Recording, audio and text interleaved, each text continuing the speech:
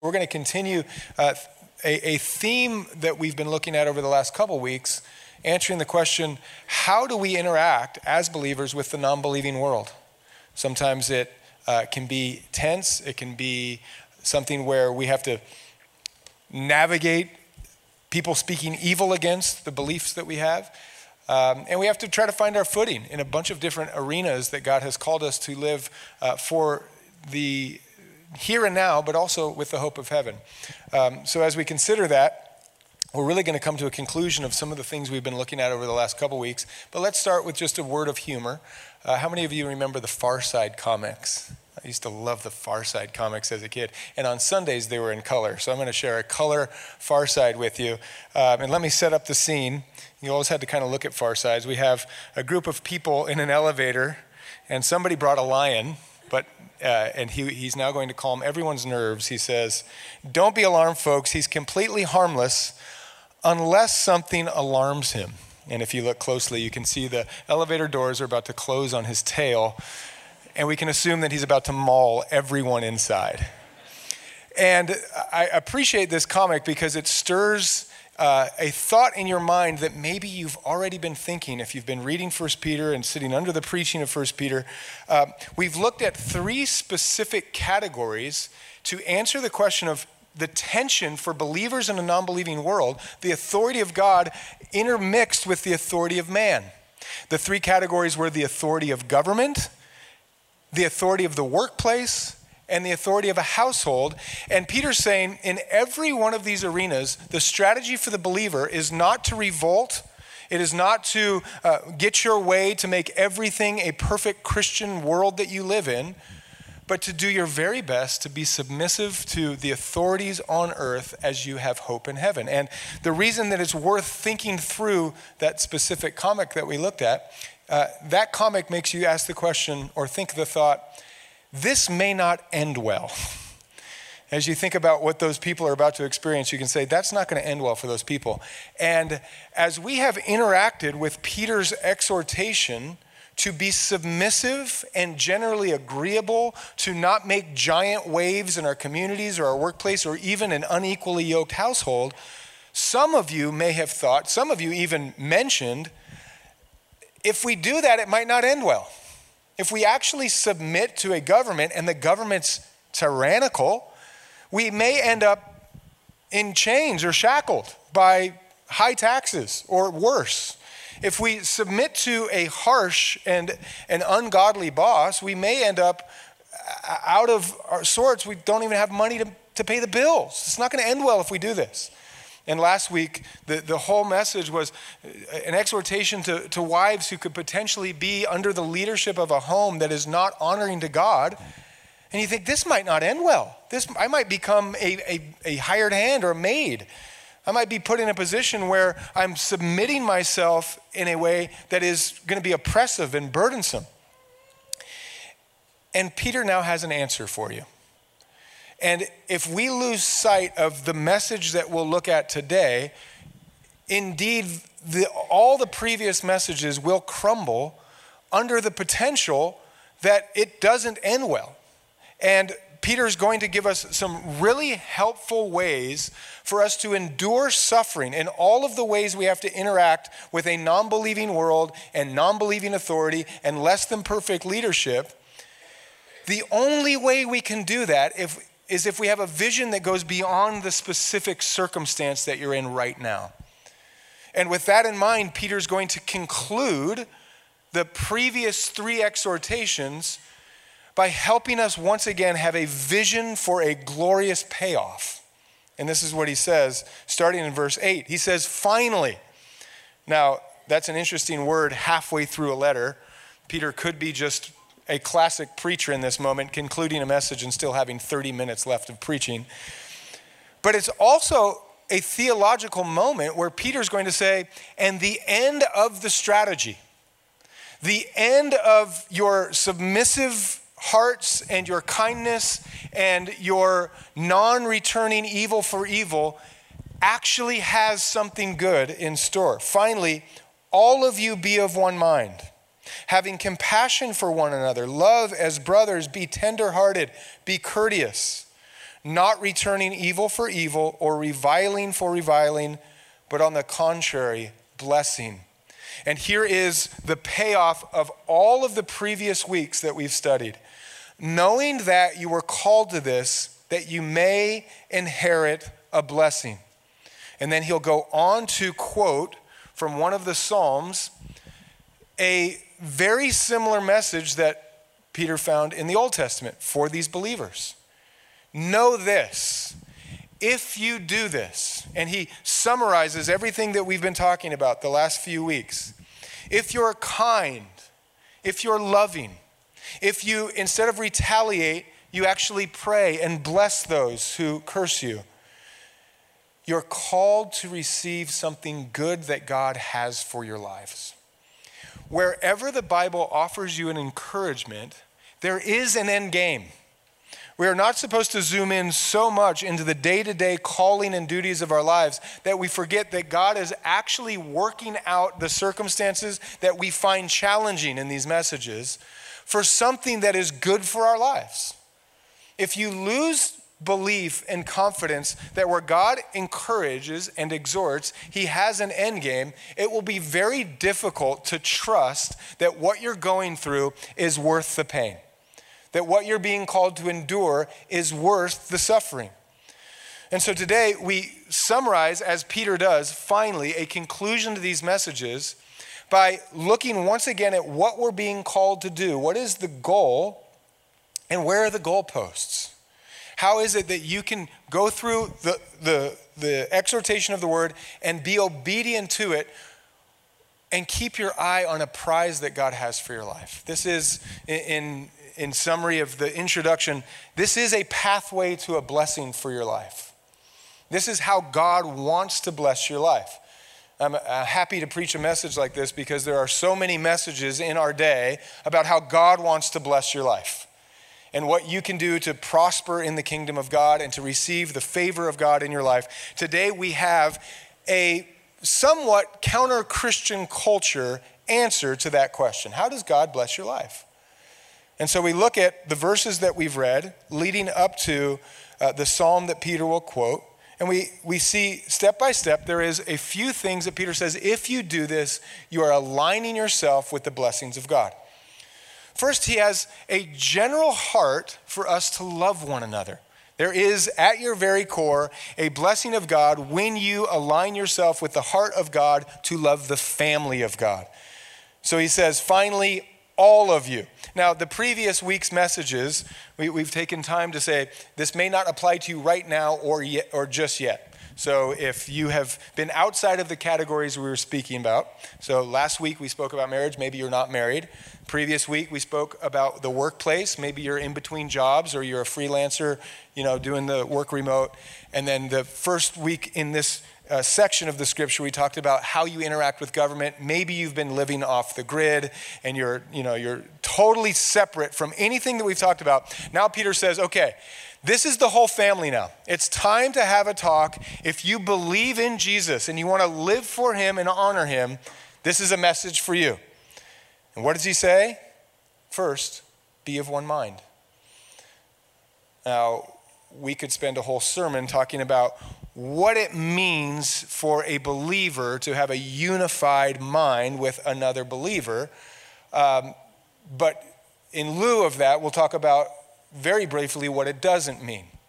Being of one mind does not mean that all of you think how I think. That makes it could be a very easy message if it's like, be of one mind, find people who think just like you, and eliminate the people in your life that have any differing ideas or thoughts. If that does happen, someone's not being honest. If you find yourself in total perfect agreement, in one mind with everything you could possibly think about, someone is just not being truthful about what they actually think. So that's not what we're called to do. This is a great time to celebrate that God in his family, in the body of Christ, there are categories of preferences and there are categories of essentials. Right now, I assume that every single one of you have made some sort of concession in your ideal worship gathering just to be here right now. Guarantee it. I get to read the comment cards. There is a variety of different preferences that exist in the sanctuary. Some of you wish that it was louder. Most of you wish it was quieter. Some of you wish it was brighter. Some of you wish we just stood in the dark and it was the glow from the stage. There is worship style preferences, and that's just this one little hour that we have together. Then we're going to leave and we're going to wrestle with questions about alcohol and how we should dress and the movies that we can or cannot watch, if we should watch movies at all. And there is an entire category of preferences where God wants us to have a conviction by the power of the Holy Spirit. Last week when we had our whole message about husbands and wives, someone came up to me and said, now what if I'm the leader of the home, what if my wife disagrees with me? And I told him, I hate to say it, but if your wife disagrees with you, your marriage is failing. It should never happen. That will never happen in a Christian marriage. Wives and husbands agree on everything. And I've been waiting all week to tell him I'm just kidding. So I hope you're here. Of course I told him I'm kidding. I'm like, listen, husbands and wives, it is an exercise in loving disagreement. It is an exercise in finding what our different preferences and how we can prefer one another, which requires a different preference. And it's also an exercise in finding your family essentials. And so it is with the body of Christ. Then there are essentials that we must be united and in one mind in. Here's some essentials for you that we are going to exalt today. Jesus is Savior, Lord, and King. He came to earth as the visible image of the invisible God. He lived a perfect life. He died on the cross for the sacrifice and the payment in full of all of our sin. Yes, all of our sin, because we've all sinned and fallen short of the glory of God. He offers free forgiveness because of his grace. We have to put our faith in that forgiveness. He rose from the grave bodily 3 days later. He ascended on high where he now sits on the right hand of the Father, and he is coming again, could be today, could be tomorrow, and the exact day no man knows. Those things we have to agree on, and we have to agree on the essentials of Orthodox faith. We have to agree that Father, Son, Holy Spirit are the Godhead. And we also have to agree on what Peter is saying is the strategy for a non-believer or for a believer to live in a non-believing world. We have to obey and submit not only to the authorities of earth, mainly your government, your bosses, and the leadership of a household, but also to the Word of God itself. And the Word clearly states that believers and followers of Christ do not retaliate evil for evil. We have the same mind on that. So if some of you are vengeful and have an idea to win non-believers by the sword, we would have to say, actually on that one, you need to repent and be united with the strategy given to us by Scripture. So we have one mind. And in that one mind, in one thinking for how we interact with the world, we are also moved to have similar hearts. We have a unity of mind and a unity of heart. Look what he goes on to say. We have compassion for one another. When one member of the body, your physical body, which is how the Apostle Paul will describe the body of Christ, when one member suffers, the whole body suffers. Your headache will keep your whole body up at night. And so it is in the body of Christ. We are supposed to be moved in our heart's compassion for the nervous system of the body of Christ.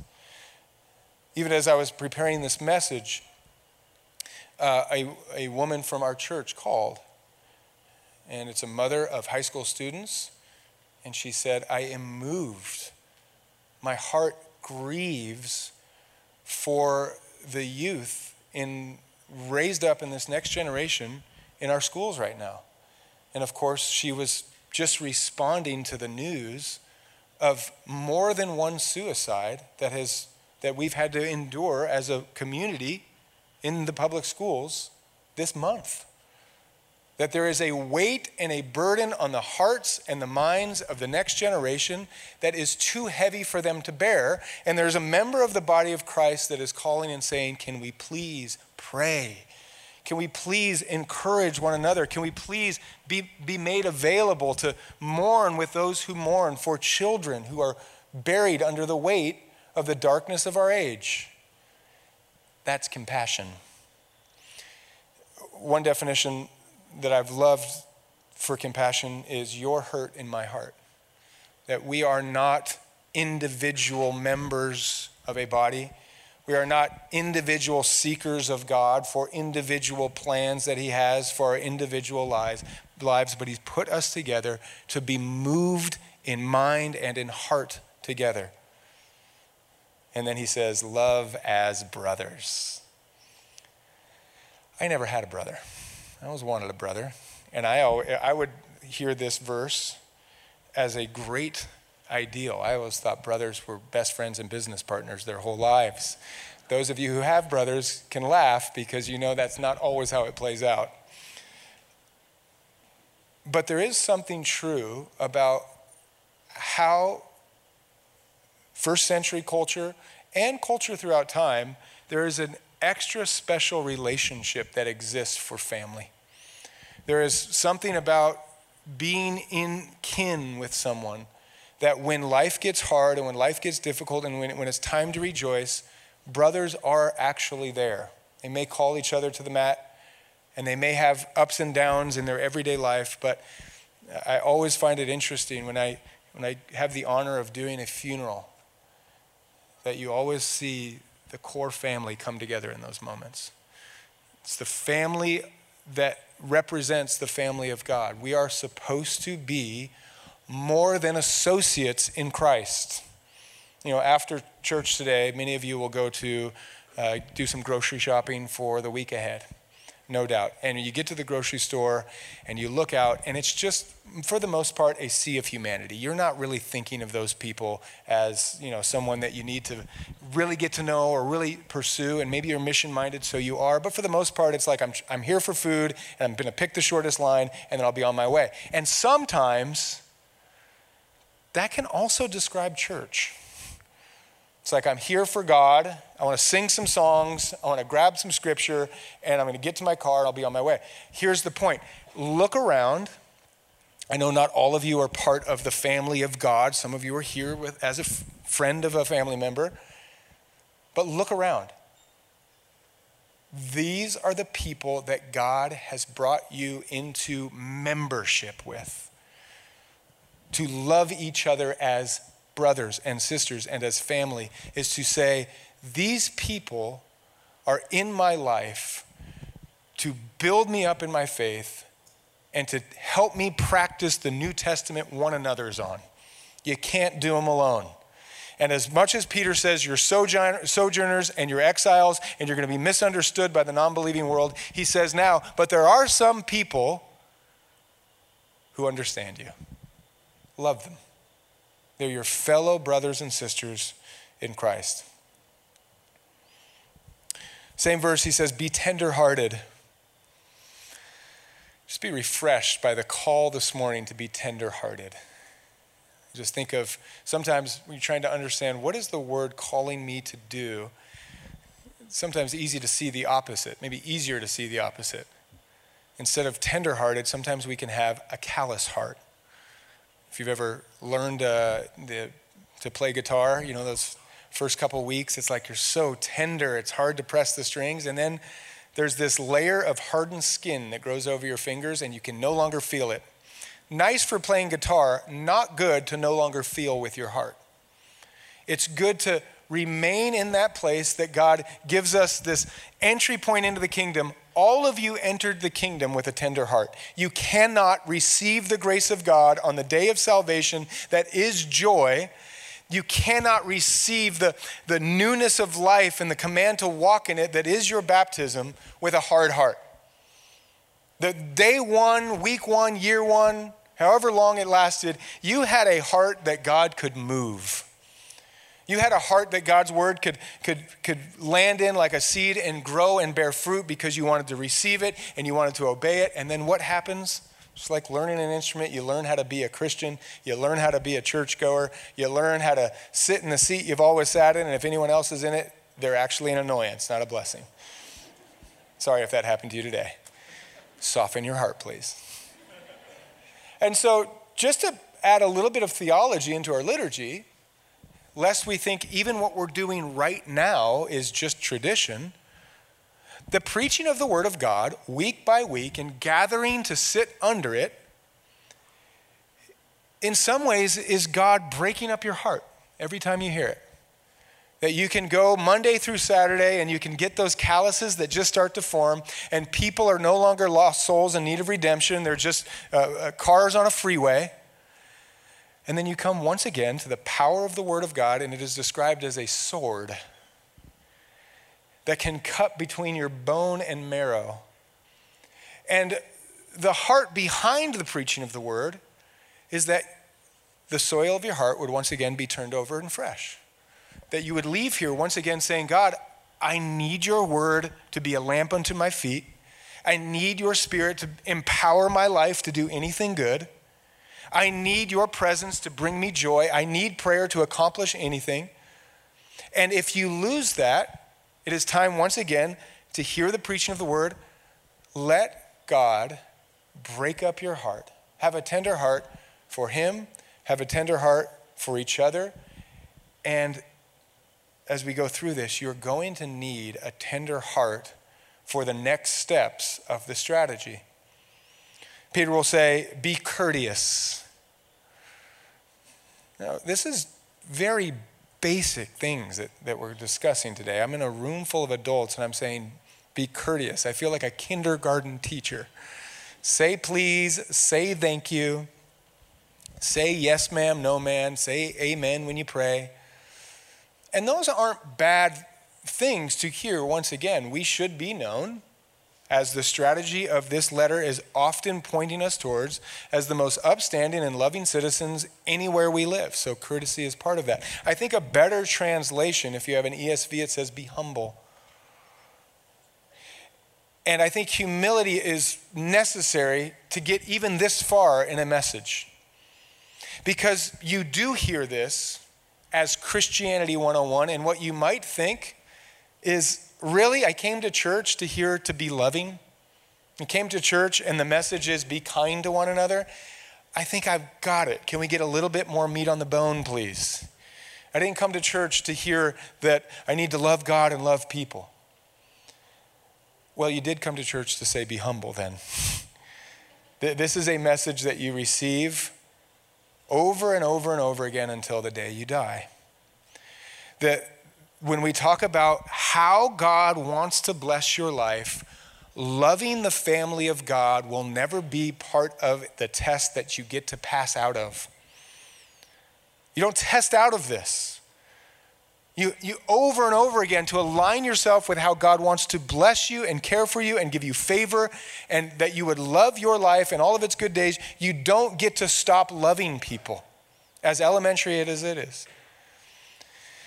And true to the message of Christ, it is both elementary and profound, all in one exhortation. Because as sure as loving the family of God is Christianity 101, the next verse that we've already read is now what separates following Christ and having a vision for how he's going to bless your life from every other worldview and philosophy of man. Verse 8, as we read this, is why Christianity is the mission of God on earth like no other religion that you will ever find. Because now we're not just saying to love the family of God and love the person you sit next to. In fact, Jesus says if the message stopped by saying, hey, just love your family a little bit more, I wouldn't offend or violate the convictions of most people in the world. Everybody wants to love their family more. We're going to celebrate Thanksgiving, and it is not a Christian holiday exclusively. Everybody's traveling across the country to get closer to the ones they love, because in our instinctual core, we want to be next to our family. It is a Christian ideal for the body of Christ, but if you stop there, you are not aligned with the full mission of God's way to bless your life. Verse 8 said this, or verse 9 says, not returning evil for evil or reviling for reviling, but on the contrary, blessing. Knowing that you were called to this, that you may inherit a blessing. week by week by week, wherever you have to interact with the authorities of man on earth, the strategy that sets believers apart from the normal Roman citizen and the normal American citizen today is that when evil is spoken against you, when people are backbiting and gossiping and they don't like you for who you follow, you now have an opportunity to actually represent Christ to the world. How? By being totally different than human nature. By not repaying evil for evil. That is human instinct. In fact, it's not just human instinct to repay evil for evil. Human instinct is to elevate vengeance. In Leviticus chapter 24, we're given the law where God is initially giving a mercy law that anyone who has wronged you, you'd actually have a limit to how much you could wrong them. Look what it says. Fracture for fracture. Eye for eye, tooth for tooth. As he has caused disfigurement of a man, so shall it be done to him. Now, this is the Old Testament law to say, if they get one tooth, all you get in return is one tooth. Why? Because if someone knocks out your teeth, you want to destroy their face. If someone steals from you, you want to take double. Hard enough on those extremes. This is very easy to preach, very difficult to practice. I'm praying through this entire message and, I get a honk on the freeway and it's like, I got like 3 honks for you right now. And all of you will be tested on the streets as we leave here in a very small way. And throughout the exhortation, Peter is saying we don't just not repay evil.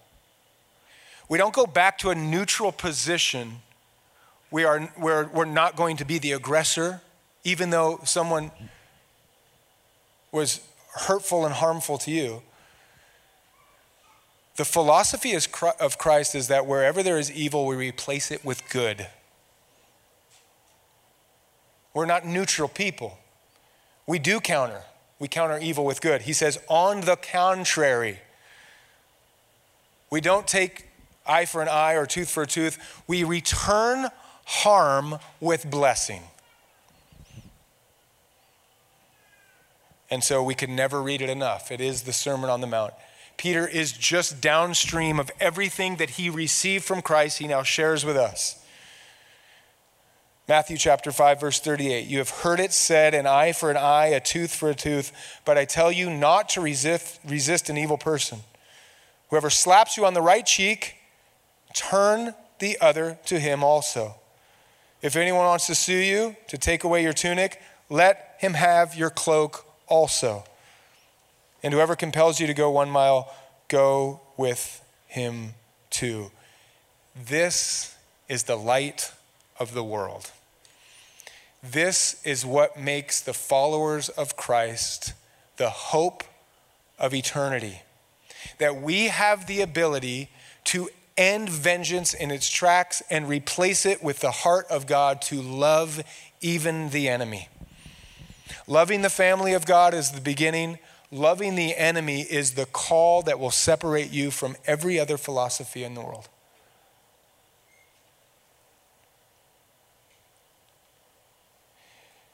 And he says, remember this. Knowing this, you were called to this. You were called to love and bless those who persecute you. This is part of the call. It's not some emergency button that the believer is supposed to hit in case of rare circumstance. God has saved and won a certain people, namely you, so that he can reverse the chaos of the world with his people replacing evil for good. It's part of the call. So don't be surprised when they speak evil against you. When Christianity is not popular, it wasn't popular in the first century. Welcome to 21st century. You should be surprised if you're living in such a way that you blend in with culture and no one has a problem with your Savior. It should be more surprising when your Christianity is so flavorless That no one ever says anything against you because you look like everyone else. Part of the calling is to actually have enemies to bless. To be a blessed peacemaker, you have to interact with some conflict. And I find it so encouraging that he says you were called to this that you may inherit a blessing. And once again, Peter is lifting our eyes from the current circumstances, pointing us to hope that goes beyond today. It is a really important moment for your Christian life. God does not call you to simply begin something. It's not like he calls you to fall in love and get married and he's like, good luck from here, I don't know how it's going to end. He calls you to the end. God does not call you to the middle. It's like he called us, we're a starter plant, a little bit of rain, a little bit of sun, good luck growing from here. When God calls us, there is an end in mind. That's why this whole letter is written with the entire introduction of a hope that is living beyond the grave and exists in heaven. Incorruptible, undefilable, does not perish or fade away.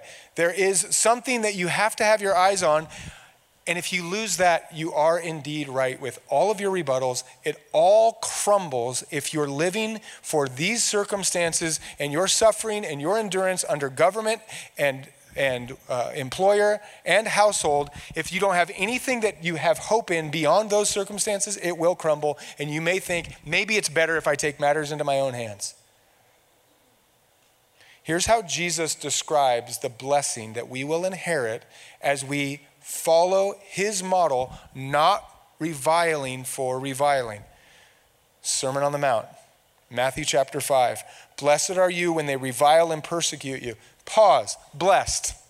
When they revile and persecute you, you are walking into a blessing of God.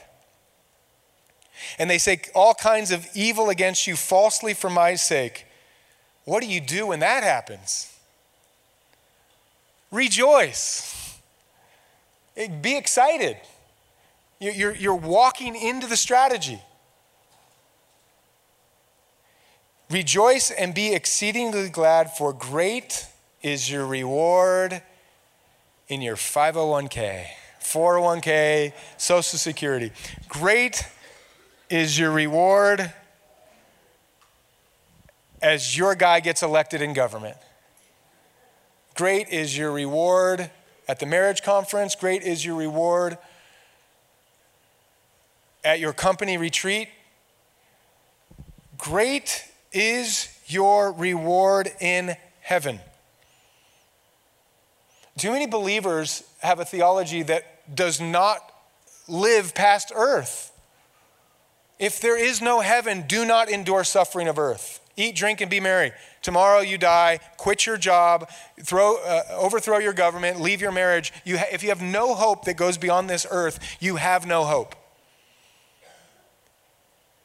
But Jesus says you can actually rejoice in the face of evil spoken against you because you are in fact living for a hope that goes beyond anything that can happen to you in this world.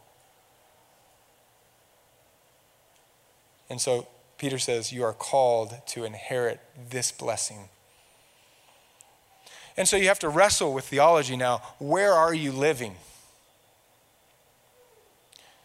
What does your hope say about the world you're living for?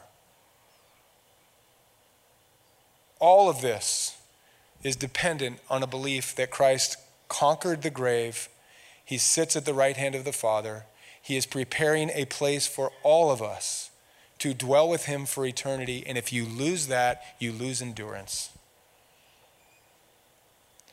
And so, finally, as Peter would say, to conclude this, there's actually 3 ways that Peter gives you the ability to cling to this theology. One of them is in the passage of scripture that we are going over today. It says in verse 10, for, and then your Bible may have this section italicized because Peter is actually going to quote from scripture Psalm chapter 34.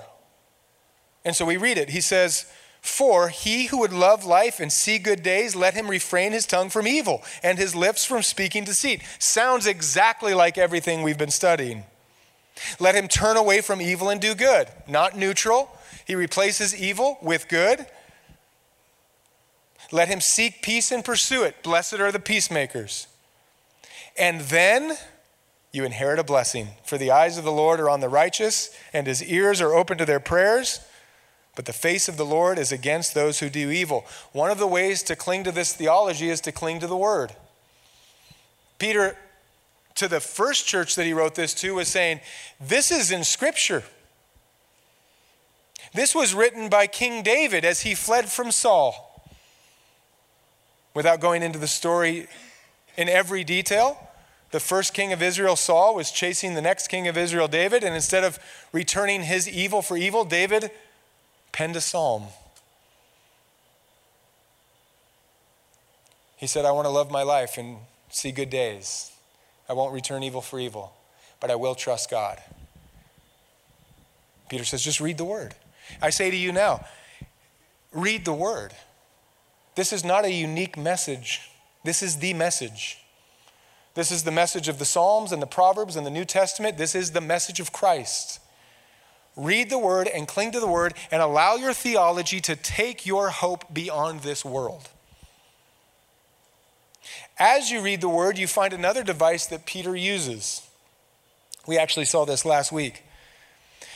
Chapter 3, verse 5. As Peter's encouraging women in an unequally yoked household to endure, he gives them an encouragement that's worth being encouraged by now. He says, for in this manner, in former times, the holy women who trusted in God also adorned themselves, being submissive to their own husbands, as Sarah obeyed Abraham. It's in the word and it's in the history.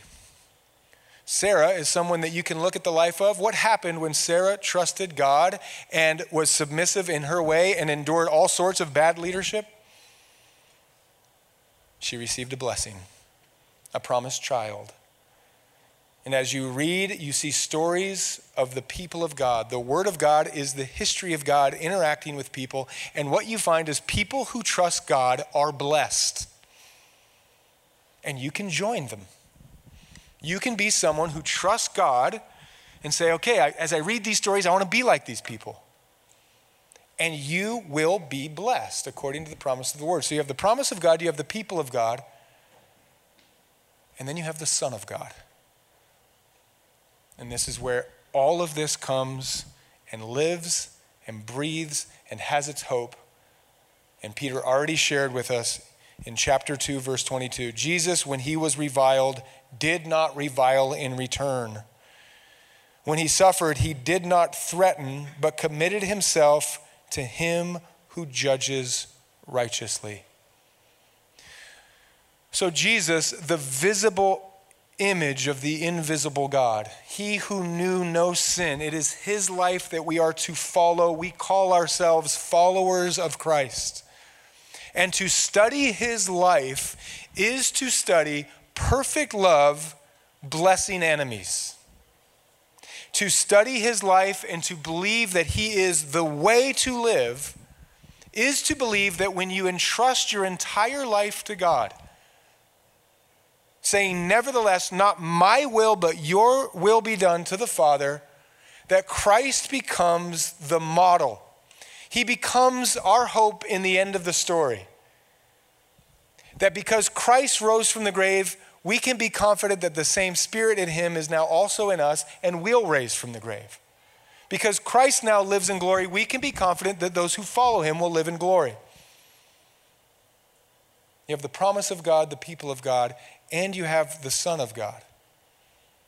All of those building one simple concept into how God will bless your life.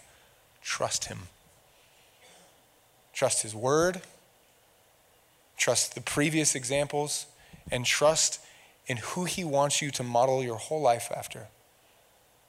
Trust him. And so we live in a time where there's messages about how to be blessed. You can't outgive God. If you just have a seed of faith, he'll bless you with prosperity and riches. That's not the blessing we're talking about. If you work really hard and you prove your spiritual worth to God, he will meet you and bless you. That's not the blessing we're talking about. We're talking about a threefold blessing that we find in the strategy that Peter has been offering us over the course of this letter. Love people with compassion. You're going to feel it in your heart. Love them with action. It's going to be on display. You're going to care for them. And love even your enemies. And in doing so, trust God with your entire life. That is the inherited blessing of God. Love the family of God, bless the enemies of God, and trust in the word of God. And it says, you will be blessed. And that is the best ending that your circumstances can ever get to.